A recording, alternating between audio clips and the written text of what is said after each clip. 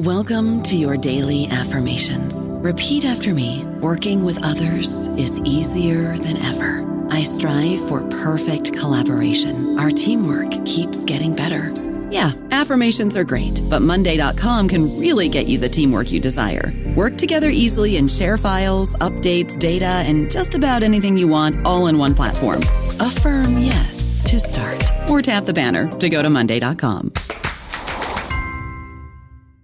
Hey guys, it is Ryan. I'm not sure if you know this about me, but I'm a bit of a fun fanatic when I can. I like to work, but I like fun too. It's a thing. And now the truth is out there. I can tell you about my favorite place to have fun. Chumba Casino. They have hundreds of social casino style games to choose from with new games released each week. You can play for free anytime, anywhere. And each day brings a new chance to collect daily bonuses. So join me in the fun. Sign up now at ChumbaCasino.com. No purchase necessary. VGW Group. Void where prohibited by law. See terms and conditions. 18+.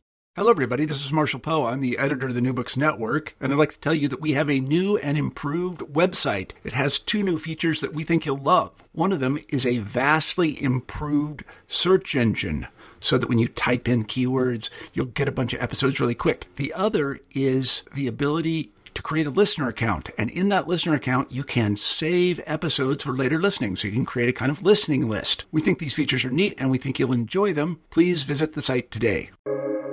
Welcome to the New Books Network. Hello, and welcome to New Books in German Studies, a podcast channel of the New Books Network. I'm your host, Leah Greenberg. Today, I have the pleasure of speaking with Alexandra Prica about her book, Decay and Afterlife, Form, Time, and the Textuality of Ruins, 1100 to 1900, coming out next month with the University of Chicago Press. Welcome to the podcast, Alex, and thank you so much for joining us. Thank you so much, Leah. Thanks for having me. I'm happy to be here. So, Alex Prica received her PhD in medieval German literature from the University of Zurich in Switzerland. She spent 2 years then on a postdoctoral grant at the Department of Germanic Studies at the University of Chicago before she joined the faculty at the University of North Carolina at Chapel Hill in January of 2016. And Alex's scholarship brings together her training in medieval and early modern literature and history with a sophisticated theoretical approach that illuminates the entanglements of literature and philosophical discourses. She's already published a book on biblical exegesis and poetics entitled in the German Heilsgeschichten, Untersuchungen zur mittelalterlichen Bibelauslegungen zwischen Poetik und Exegese. And that translates as Salvation Histories, Studies in Medieval Interpretations of the Bible Between Poetics and Exegesis. And this appeared with Kronos Verlag in 2010.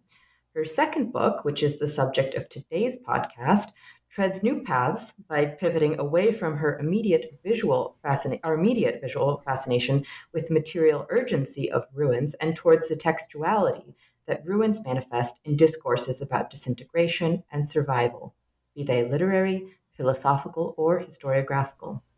Decay and Afterlife takes readers on a journey across Latin, Italian, French, German, and English-speaking lands of Europe, traversing the longue durée of 800 years of intellectual and literary history.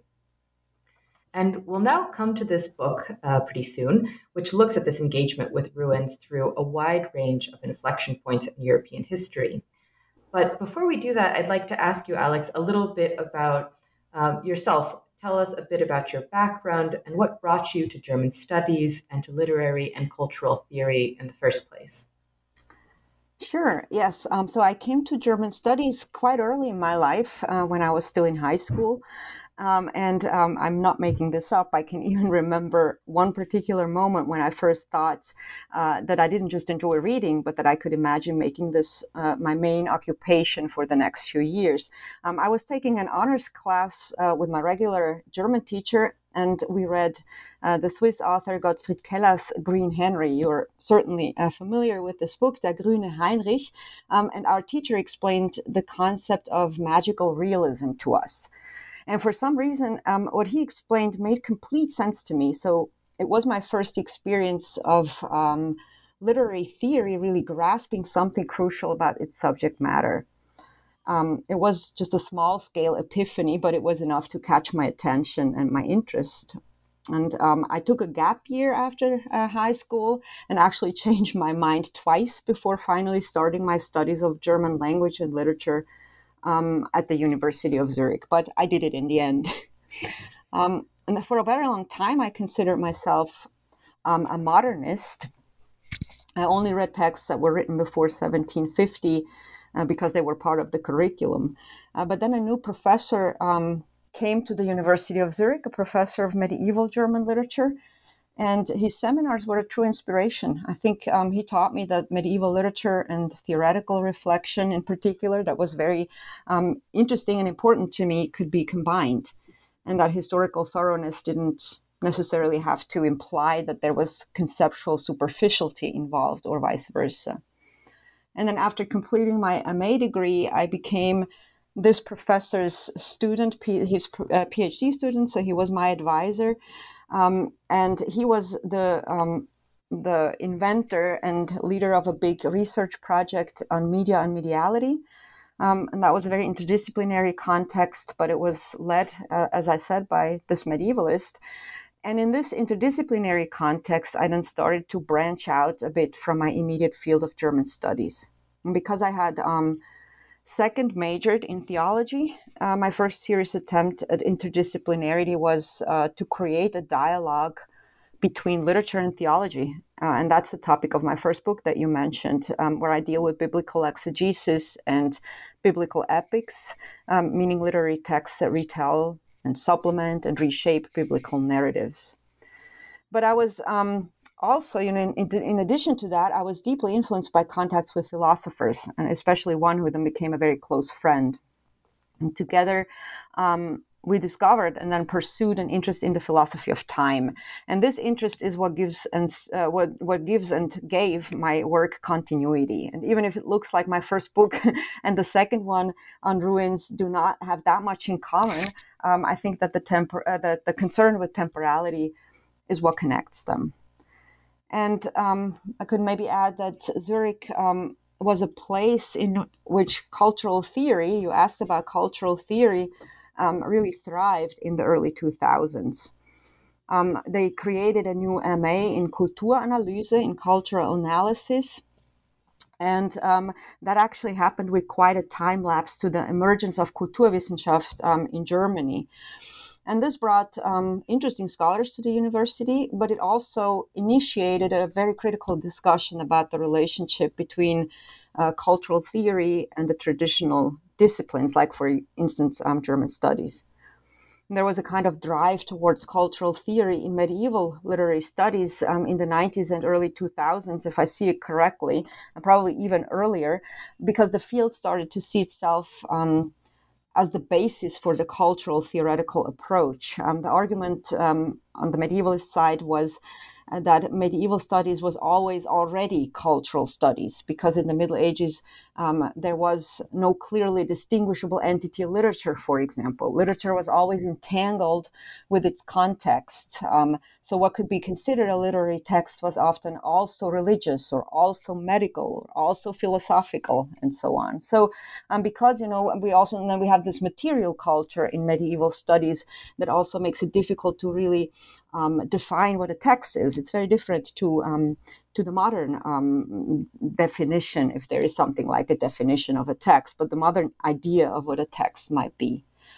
And independently of the medievalist interest in cultural theory, I think what remains for me from the discussion that we had in Zurich and from the texts that we read is that first, I'm a semiotician at heart, so cultural semiotics and reading culture, not exactly like a text, but it's comparable reading culture. So this is something that remained one of my main interests, and I think it's obvious in some of the chapters of my new book. And the other interest that remained was an interest in creating spaces in my own writing for dialogues between disciplines, between times, between methodologies, authors, and texts. And, I think that this is who I want to be as a literary scholar, a creator of encounters between authors and texts that without me wouldn't have been combined and put in a conversation in exactly that way. And the ruin, if I can add this, and then I will stop. The ruin was an object that resonated with many of my interests. So it was temporally complex, the subject matter of a variety of different disciplines. It combined concrete materiality and reflexive abstraction, was semiotically and semantically flexible. And when I started to think about ruins, I was first, like much of the scholarship, very fascinated by the visuality.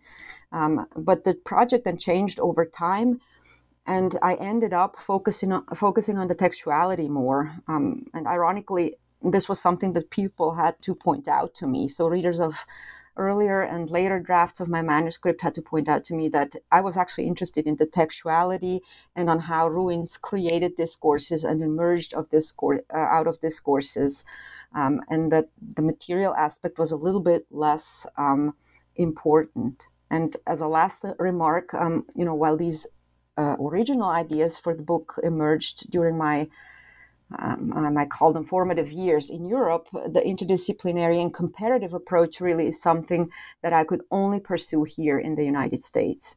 And the particular turn that the project took towards a combination of a wide range of texts and periods and points of view was only possible after my permanent move here. So in that sense, the book really is a document of two academic traditions. It is a transatlantic book, literally. That's fascinating.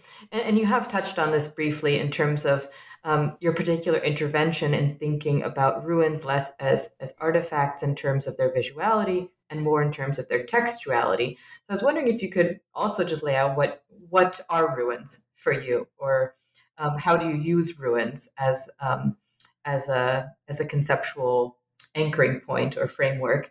And then, and you touch on this briefly as well in your last comments, but I was wondering if you could tell us a bit more about how you made these decisions to group these disparate texts and thinkers in your book, and how you made the decisions that you did to achieve this longue durée study that goes across many countries, many languages, many literary traditions, and also, of course, many years.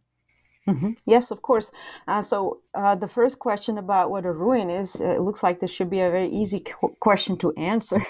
But scholars have tried to come up with ruin typologies, for instance, by distinguishing the ways in which ruins happened, whether they happened slowly or suddenly, or in a war, in a natural disaster, because of the passing of time, and so on. And ruins also play an enormous role in Romanticism and its theory of fragments. But the distinction between a ruin and a fragment then is not as straightforward as it might seem. So scholars have also asked whether a pile of rubble is a ruin and what the criteria are to call it that. Now, the ruins that I'm interested in are fragments or remnants of architectonic buildings. And characteristically, these fragments or remnants appear as sites of contradictions. And the contradictions that we can find everywhere, for example, in classical paintings of ruins, or in photo volumes on the post-industrial ruins, or in the Baroque symbols of vanity, in Romanticism's treatment of history, which tends to be somewhat nostalgic. So these contradictions all have in common that they are conditioned by time. And ruins, in that sense, can be read as traces of former integrity. They can indicate a very slow transition, a steady passing of time, or they can be a sign of very radical ruptures and the suspension of historical experiences. For example, when the event that caused the ruin was very traumatic and sudden. So ruins are, and that's, maybe it sounds very vague, but for me, what is important is that they're very susceptible to a wide range of meanings. And ruins often, because of that, they reject or rebuff rigid categories, and they stoke the imagination. They attract aesthetic signification. And in what way that happens is what I'm kind of examining in my texts. And many scholars have also focused on the perception of ruins, so the gaze of the spectator, for instance. That's often the case in those ruin texts or in scholarship, where people deal with the visuality and the materiality. And there is a scholar a ruin scholar, or he's an art historian, but he dealt with ruins. His name is Heckscher, and he very early in 1936 spoke of the romantic feeling for ruins. So that doesn't mean that somebody is in love with a ruin, but it means that someone has a special sensitivity for ruins. And he declared that as a very modern sentiment that replaces something that was characteristic of pre-modernity, as he says. Pre-modernity had a sensation of horror because ruins seemed ugly to people in the Middle Ages, for instance. And all that had to do with his idea, or his claim that something had to happen, that people who looked at ruins, the ruin gazers, could all of a sudden, so to speak, perceive it as an aesthetic object. And what had to happen was that the medieval notions of beauty, which are, for example, very much influenced by Thomas Aquinas, whose formal criteria linked beauty to integrity and proportion and clarity, meaning that one can look through the object to its core. So this had to be rethought in order for ruins to become aesthetic objects after the Middle Ages. That's the important point. Everybody claimed ruins are actually aesthetic after the Middle Ages. And there was even, so Peter Burke, he claimed that the Middle Ages even were historically, or they were indifferent towards ruins. They didn't have enough historical curiosity to find ruins interesting. And there was an interesting practice in late antiquity and in the Middle Ages. People used Rome as a gigantic quarry and recycled the rubble as new building material. And one can, of course, for a definition of ruins, also look at the etymology of the word, and that reveals a lot too, because the aspect of transformation is very dominant in the use of the word ruina, because in classical Latin, ruina, first of all, occurs almost never, but when it occurs, then it usually means not the result of the collapse, the decayed building, but it actually means the process of collapse. And then the noun disappears from use, basically in the Middle Ages. It's almost never used. And if it is used, then related words, adjectives, and verbs are used. So, or the words just for the intact building that the ruin used to be. So, for example, if there is a ruin of a theater, people in the Middle Ages would just call it theater, or temple if it was a ruined temple. So there you can see, that this illusion of integrity was something that the Middle Ages wanted to keep. And even though I needed to have certain categories and definitions to be able to narrow down my research object, the interesting question to me is not necessarily what ruins are. It's very interesting to look at the history of that. But for me and for my book, it's a little bit more relevant to what they do and how they influence discourses, how they emerge from them, and have impacts on texts. And then to your second question, with respect to the choice of texts, there were a couple of things that were clear to me very early on. So I wanted to have a very broad historical perspective, as you mentioned. And I wanted to have a combination of canonical and non-canonical texts. I also knew that I didn't want to focus on Romanticism, because so much work and good work has been done on Romanticism already. Then I absolutely wanted to include the Middle Ages, because it challenged me that they were considered this ruin-free zone. Therefore, Hildebert de Lavardin, the French theologian and poet, was a very early choice. I then added Gregorovius, the 19th century German historiographer of the city of Rome, when I realized that there was a reception historical connection between him and Hildebert. Then Petrarch, he is the canonical author in ruin scholarship. And I knew from the very beginning that I wanted to include his letter to Giovanni Colonna, because they visited Rome, and, people usually, or many scholars have then said that this is actually the moment where a ruin even how do you say that? They enter the consciousness of Western culture and of Western history. Then there's the romance Hypnerotomachia Polyphili from 1499. That one is also almost a canonical text, but with respect to architectural theory. And there are also ruins in this romance, and I thought it would be interesting to do something different and not focus on the architectural theory, but on the narratological functions of ruins. And then Georg Simmel was clear very early on. His essay, The Ruin, it's a very short ruin from 1911. And it's a canonical text in ruin scholarship, so many people work with it in different ways. And I combined this text, and I had also written about it quite early on, when I started to think about ruins.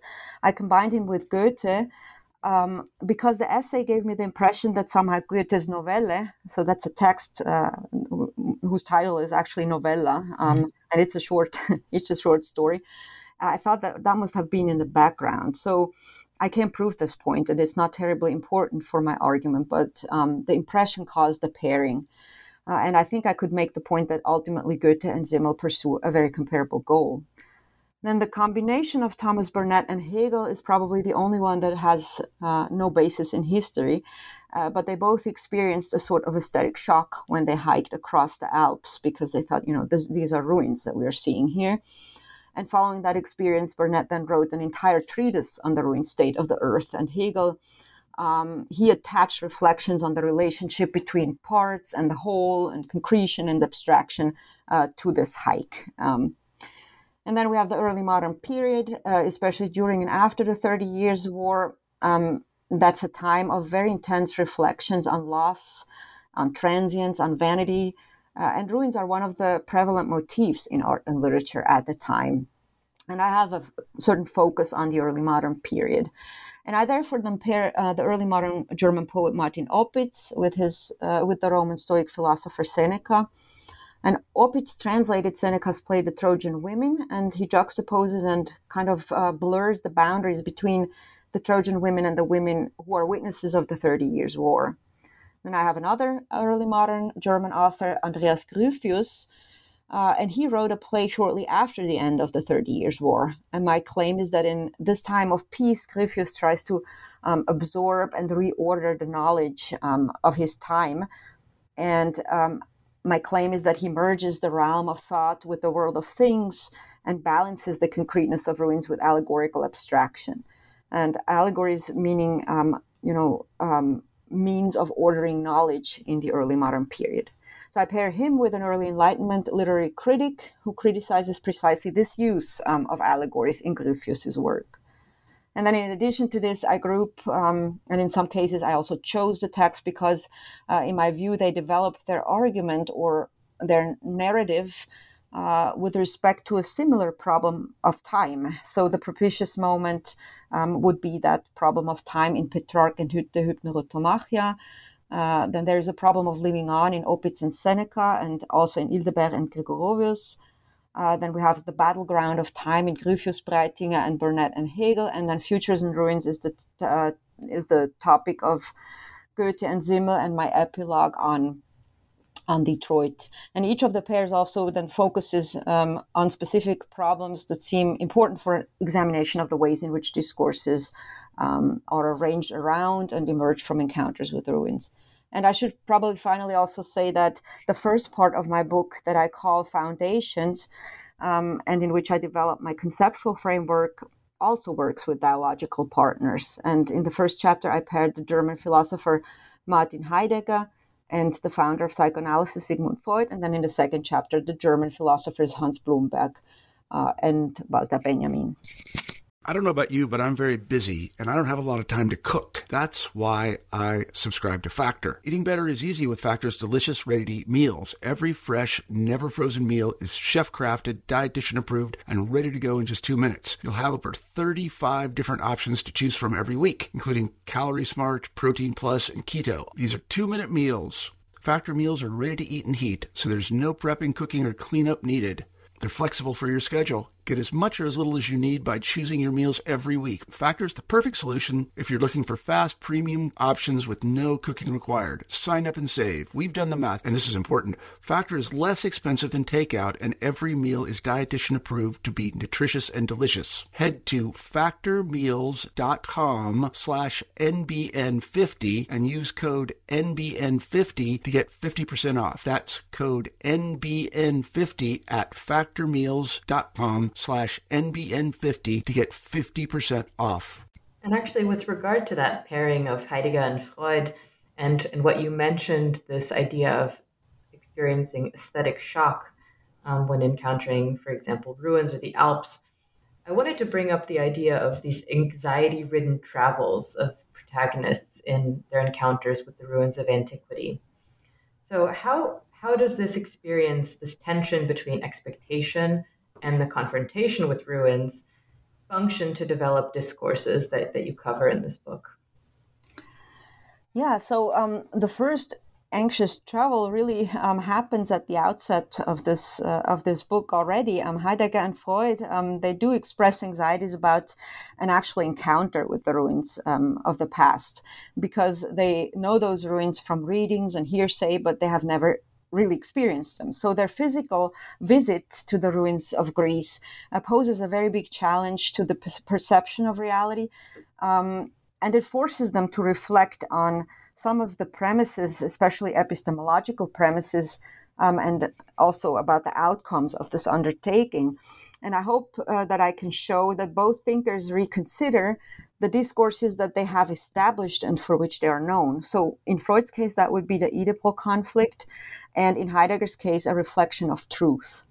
And at the same time, they are also prompted to ponder the status of an emerging textuality that ruins manifest in their respective travel reports, or in Heidegger's case, it's a travel report, and in Freud's case, it's a letter. So in other words, what's at stake are the relations between existing and new discourses, and their defining features, and the fact that they can be transformed, that they change. And Heidegger and Freud, they both contemplate these aspects against the backdrop of very complex temporal questions, and these involve a tension between lifetime and world time. And this concept I take from Hans Blumberg. I can maybe come back to it a bit later, but to make the relationship between travel and anxiety a bit more concrete with respect to Heidegger and Freud. So both of them, they postponed their travels to Greece, Heidegger for roughly 10 years and Freud for a couple of hours. But in both cases, this delay is very telling. So it's the attempt to avoid dealing with the challenges and the impositions maybe of reality. Heidegger, he does not want to be disappointed by the reality of Greece, because it's a place that he has shaped over and over his entire life, basically in his imagination. And he has also seen it through the eyes of the poet Hölderlin. Hölderlin is almost like a guide, a tourist guide through Greece. But Hölderlin also never visited Greece. So it's an imagination built on an imagination. And in Freud's case, he's confronted with the reality of his guilt, of a guilt for being privileged enough to visit Greece, and privileged with respect to his father. So his father was never able to visit Greece, and now Freud interprets his hesitation to go there, and then also his reaction that he has in Athens when he finally sees the ruins, as an expression of that guilt. So Freud basically reaffirms the validity of his main discourse when looking at the ruins of Greece.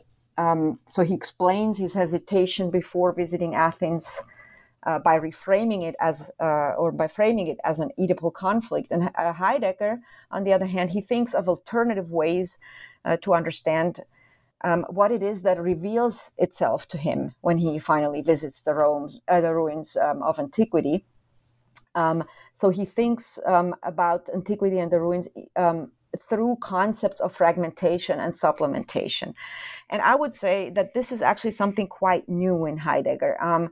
He is usually considered a thinker, who doesn't change. So he had this one big change that's called the Kere in his thinking, but often he's regarded as a thinker who doesn't change much. But I think that that's actually, you know, an example that proves the opposite.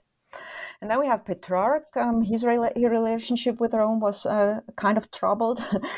He was born in Italy, and his father moved the entire family to France because he had to leave Florence. He was a supporter of the Pope in this power struggle between the Roman Catholic Church and the Holy Roman Emperor. And he moved the entire family to France. And Petrarch, he hated Avignon, where they settled, with a passion. And this hatred had political reasons, because Petrarch considered that only Rome was the legitimate universal imperial power. And he wanted to see that power restored. So that was the main goal in his life.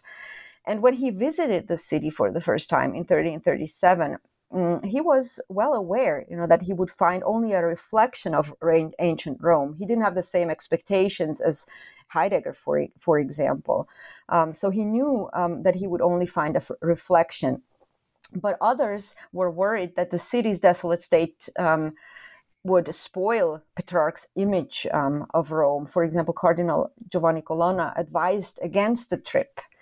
And it seems that Petrarch, too, postponed this trip a couple of times, but for different reasons than Freud and Heidegger. And unlike Heidegger, for whom the visit to Greece, at first at least, confirmed that reality and readings are incompatible, in Petrarch's case, he apparently found the experience not at all at odds with what he had gathered from books. So he even wrote in a letter then to Colonna that reality didn't diminish anything that he had imagined, and that the ruins were actually even greater than he had imagined them. So he took the trip without much delay, but he postponed the description of his impressions of Rome. So his inability to write about Rome is the first thing that he mentions to Colonna. And 4 years later, he will then visit again. He returns to Rome, and he then explores the city together with the Dominican monk Fra Giovanni Colonna. That's a different Colonna than the first one that I mentioned.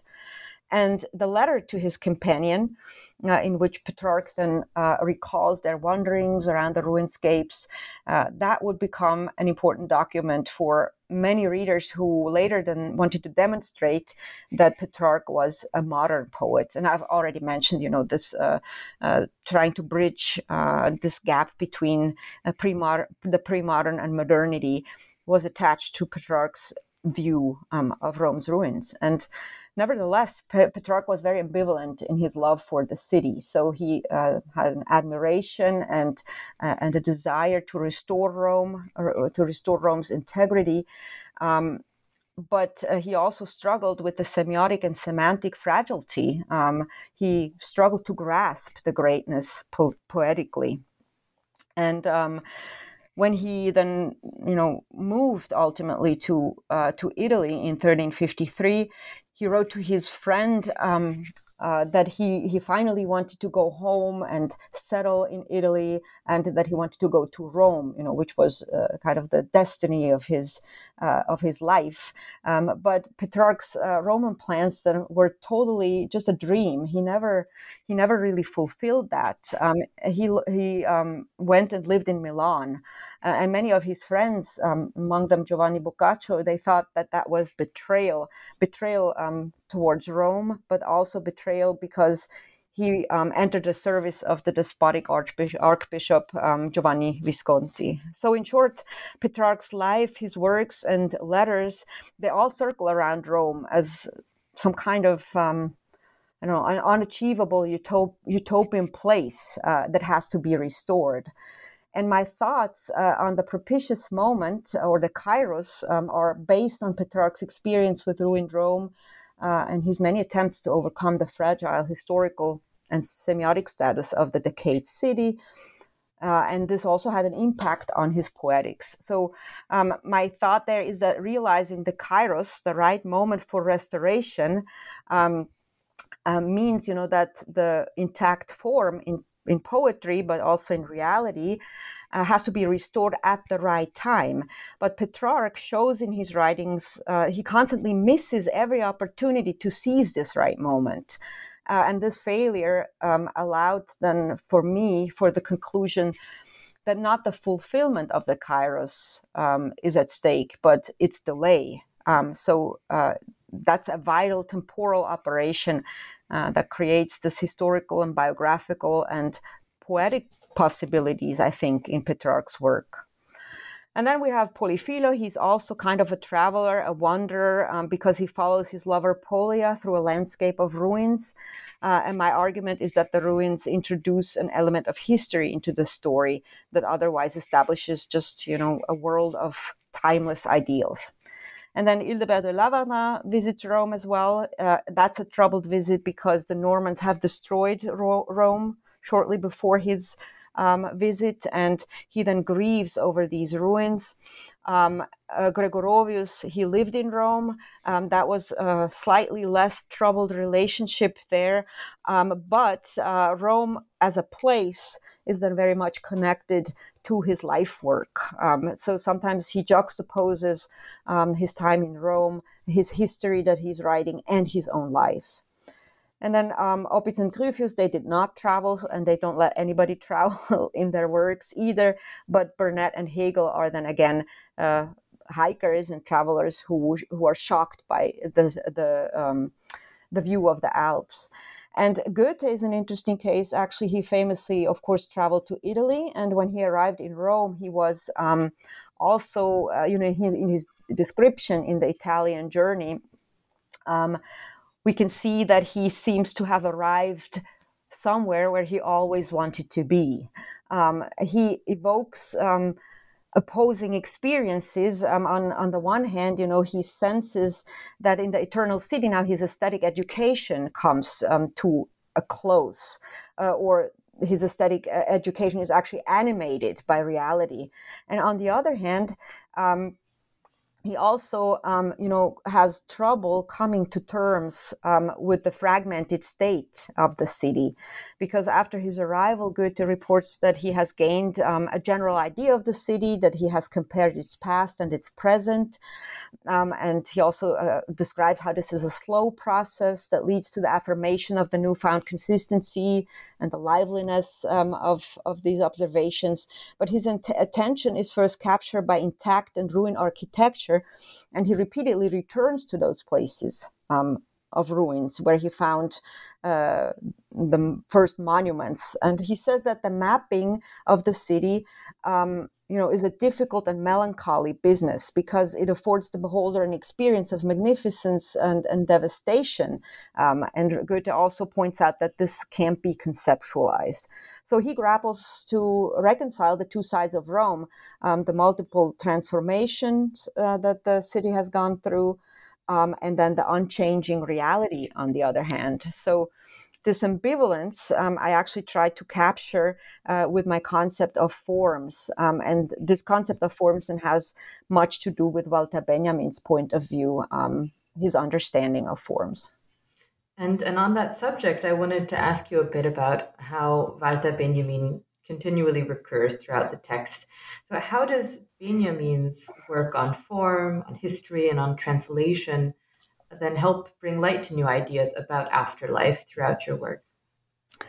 Yeah, so the term afterlife, probably many readers wouldn't relate that to Benjamin immediately. In German, the term is Nachleben, and this has often been cited as an invention by Abi Warburg. And in his work, Nachleben refers to the survival of images and motifs as opposed to their reappearing or their replacement by innovations. But Warburg is not, his recurrence of these visual tropes that he calls pathos formulas, and they reappear in Western culture. So that's not my point of reference. My approach is based, as you said, on Benjamin's discussion and on his surpassing also of the contemporary philosophy of life, Lebensphilosophie in German. In his essay, The Task of the Translator, he understands afterlife as an after ripening, Nachreife in German, of literary forms and of literary forms in various stages of their metamorphosis. So meaning, that they enter different forms after. Not after, beyond the original of translation, for example. So this afterlife of the original in the form, the afterlife in the form of the translation, in this particular case, in Benjamin's essay, constitutes what Benjamin then will call the work's fame and also its history.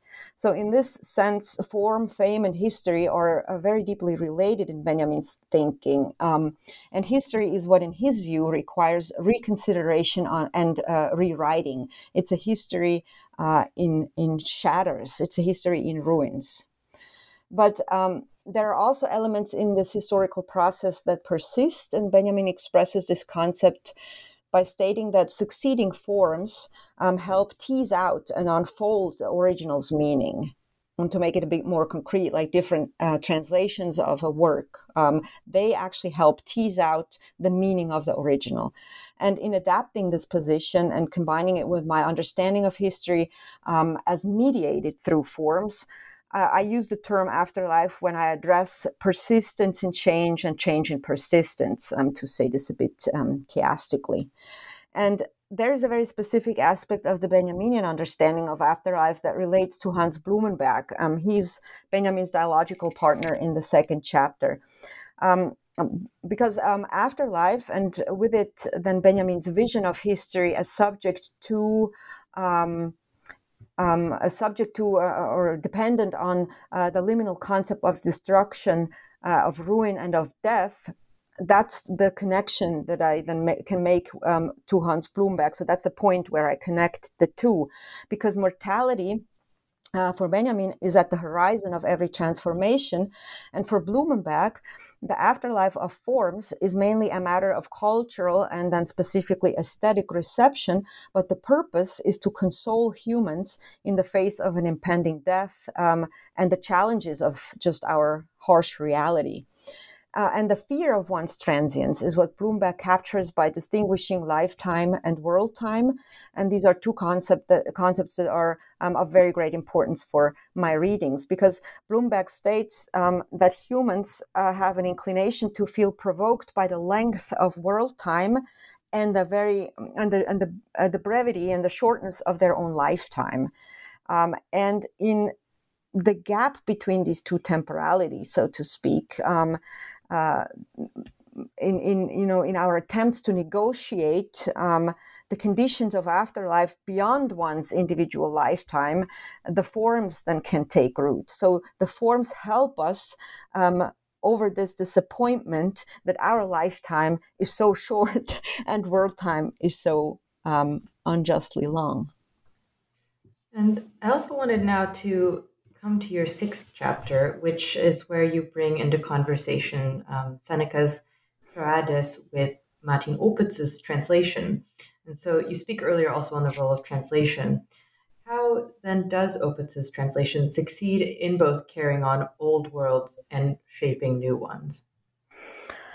Yeah, so as you said, I discuss how Seneca, in his tragedy, The Trojan Women, or Troades, and Opitz in the 17th century translation, deal with war-related problems. And specifically, I say that, and here the semiotician comes to the fore, that they deal with semiotic breakdowns, and especially with the question of how one can live on after and outside of meaningful sign relations. So the sign relations then mainly have to do with how the world, the Trojan world, is set up. And I say that that breaks down, and then there is a sense of meaninglessness. So I posit that in Seneca's and in Opitz's works, we are faced with kind of a borderline case of vanity. It's an experience of complete meaninglessness brought about by the loss of this semiotic world, which in turn then threatens the loss of lifetime. And in the early modern text, I think that this problem of the semiotic breakdown is now aesthetically mediated. So instead of brooding over the fragments of the destroyed and decayed world, that would be a gesture that Benjamin ascribed to the people of the Baroque. I think instead of that, Opitz manipulates time in his translation by, and I have already mentioned that, by blurring the boundaries between the Trojan women of the past, or of the, I should say, of the drama, of Seneca's drama, and of his own present, the women of his own present, of the witnesses of the 30 Years' War. So he manipulates this time relation, and he thereby establishes the early modern world as a network of science in which life after the war is possible again. So Opitz's translation in that sense is a form of afterlife in the Benjaminian sense. So with respect to the life of the original, the translation is a belated and also a deficient form, but it's also indicative of a new beginning that emerges from the fragments. Benjamin says that a translatable and translated work always consists of fragments. So rupture is the condition and the result of continuity, and then vice versa as well. And this theme of rupture and continuity recurs throughout the work. And you also talk and have mentioned the importance of the concepts of world time and lifetime in this text. So I wanted to return then to both your discussion of it in chapter 2, but also in chapter 5, when you talk about the German historian Gregorovius. How then does his history of the city of Rome allow for some continuity and interplay between these concepts? Yeah, so Gregorovius is, generally speaking, I think, a typical representative of the mid-19th century because he seeks to combine precisely what you said. He seeks to combine late Romantic aesthetic techniques of self-fashioning. So he wants to kind of flesh out, point out, and feature his own lifetime. And he does that in the light of decay. And he combines it with a universal historiography. And that universal historiography is what I thought, or this is my claim, it refers to this the broader concept of world time. And in his chapter, Gregorovius enters into dialogue with the French theologian Hildebert de Lavardin, who mourned medieval Rome. And maybe I'll just say briefly what Hildebert does in his texts, because he writes 2 poems about Rome after this visit.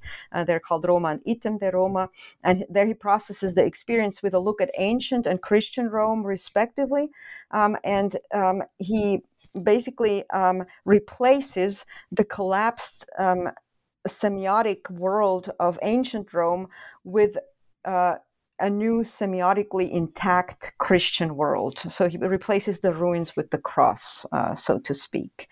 And roughly 750 years later, Gregorovius then includes the first poem that Hildebert wrote in his History of the City of Rome in the Middle Ages, and he links it to the passage about historical discontinuity and to an experience of ruin with regard to his own lifetime. So he describes his birthday, and then in his journal, he also mentions that on that day of his birthday, which is a very gloomy thing, he looks at the ruins and feels very depressed.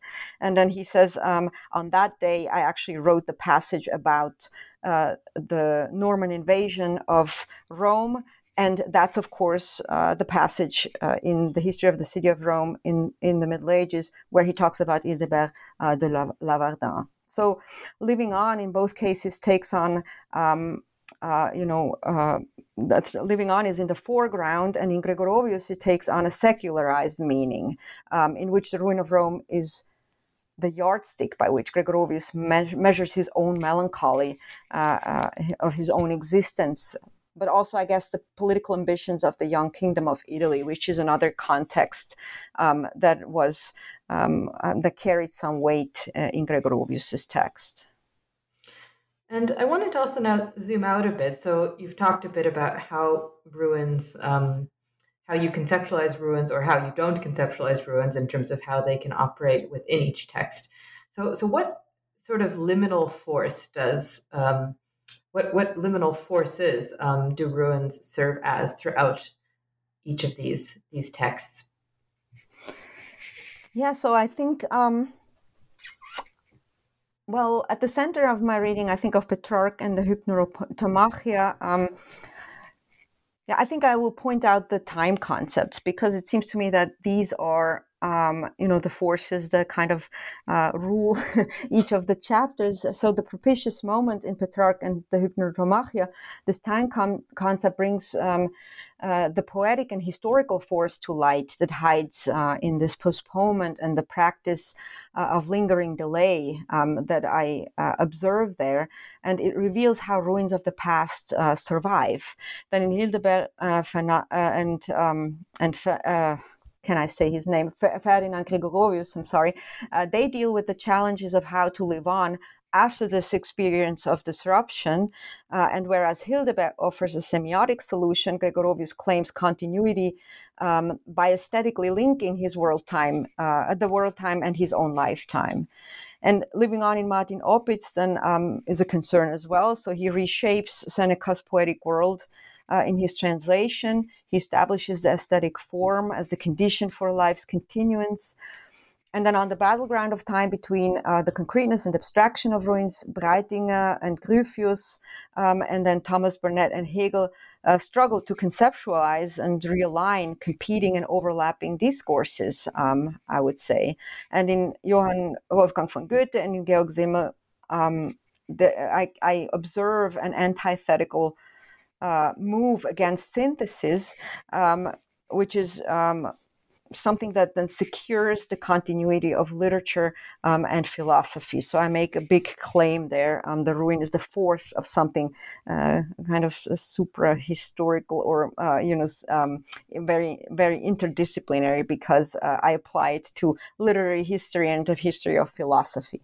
But anyway, so that's, I think, the force of the ruin in that particular context. And you talk about sort of the sustained fascination with ruins as kind of ruinophilia. And in your epilogue, you even take it to the contemporary moment or more recently in Detroit in the context of a city in a type of ruins. So that made me then think a bit more about our current cultural moment and how we're acutely concerned with issues of mortality and time. And so it seems that with the pandemic, we're both so hyper concerned with the sort of a hyper singularity that we find ourselves in, or at least a perception thereof, while also perceiving that our time has no edges, that we're losing many milestones.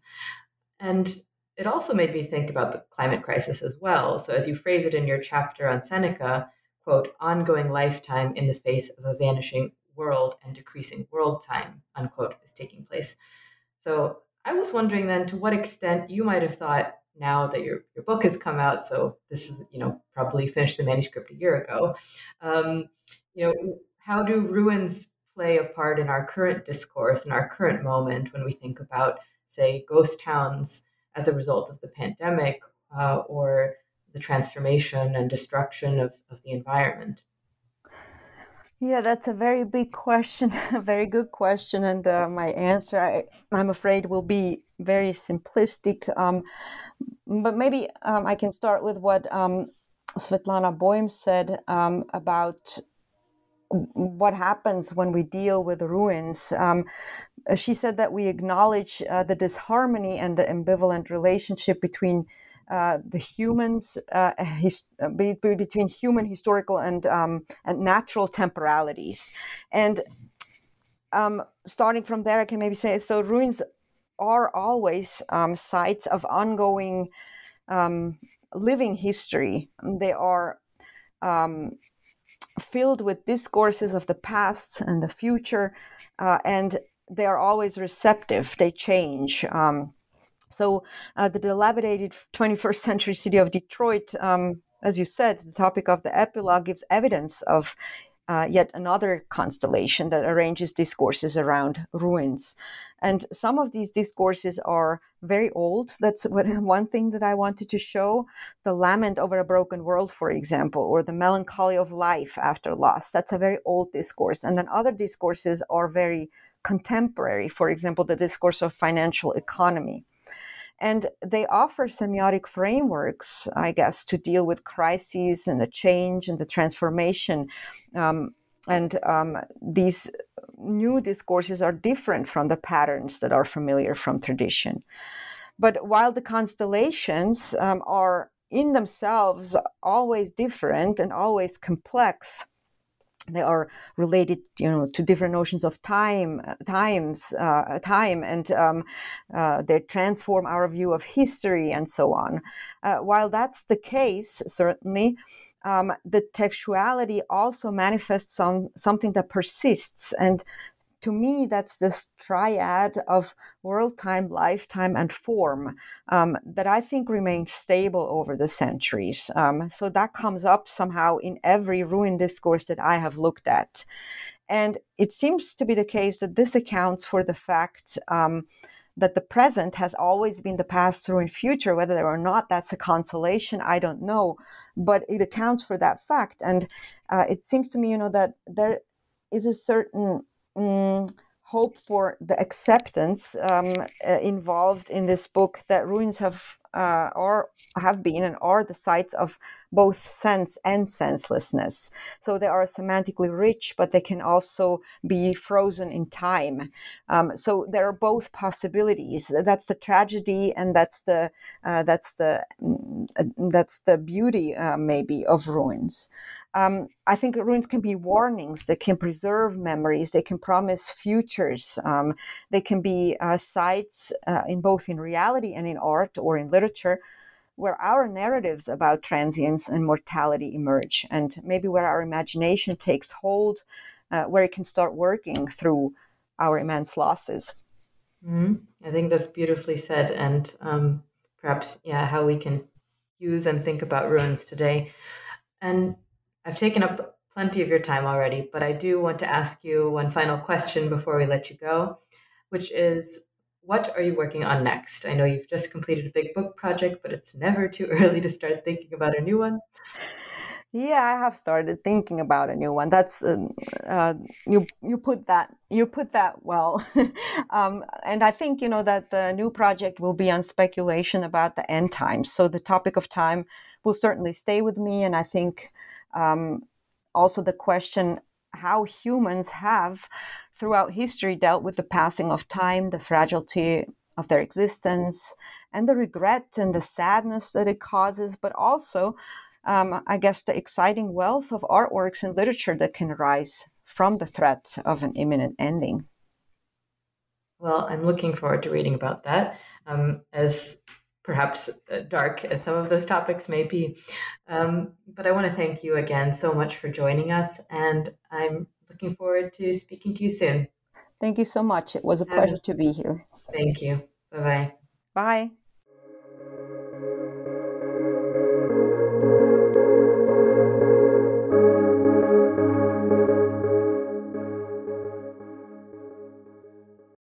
Hello, it is Ryan, and I was on a flight the other day playing one of my favorite social spin slot games on ChumbaCasino.com. I looked over at the person sitting next to me, and you know what they were doing? They were also playing Chumba Casino. Coincidence? I think not. Everybody's loving having fun with it. Chumba Casino is home to hundreds of casino-style games that you can play for free anytime, anywhere, even at 30,000 feet. So sign up now at ChumbaCasino.com to claim your free welcome bonus. That's ChumbaCasino.com and live the Chumba life. No purchase necessary. VGW. Void where prohibited by law. See terms and conditions. 18+.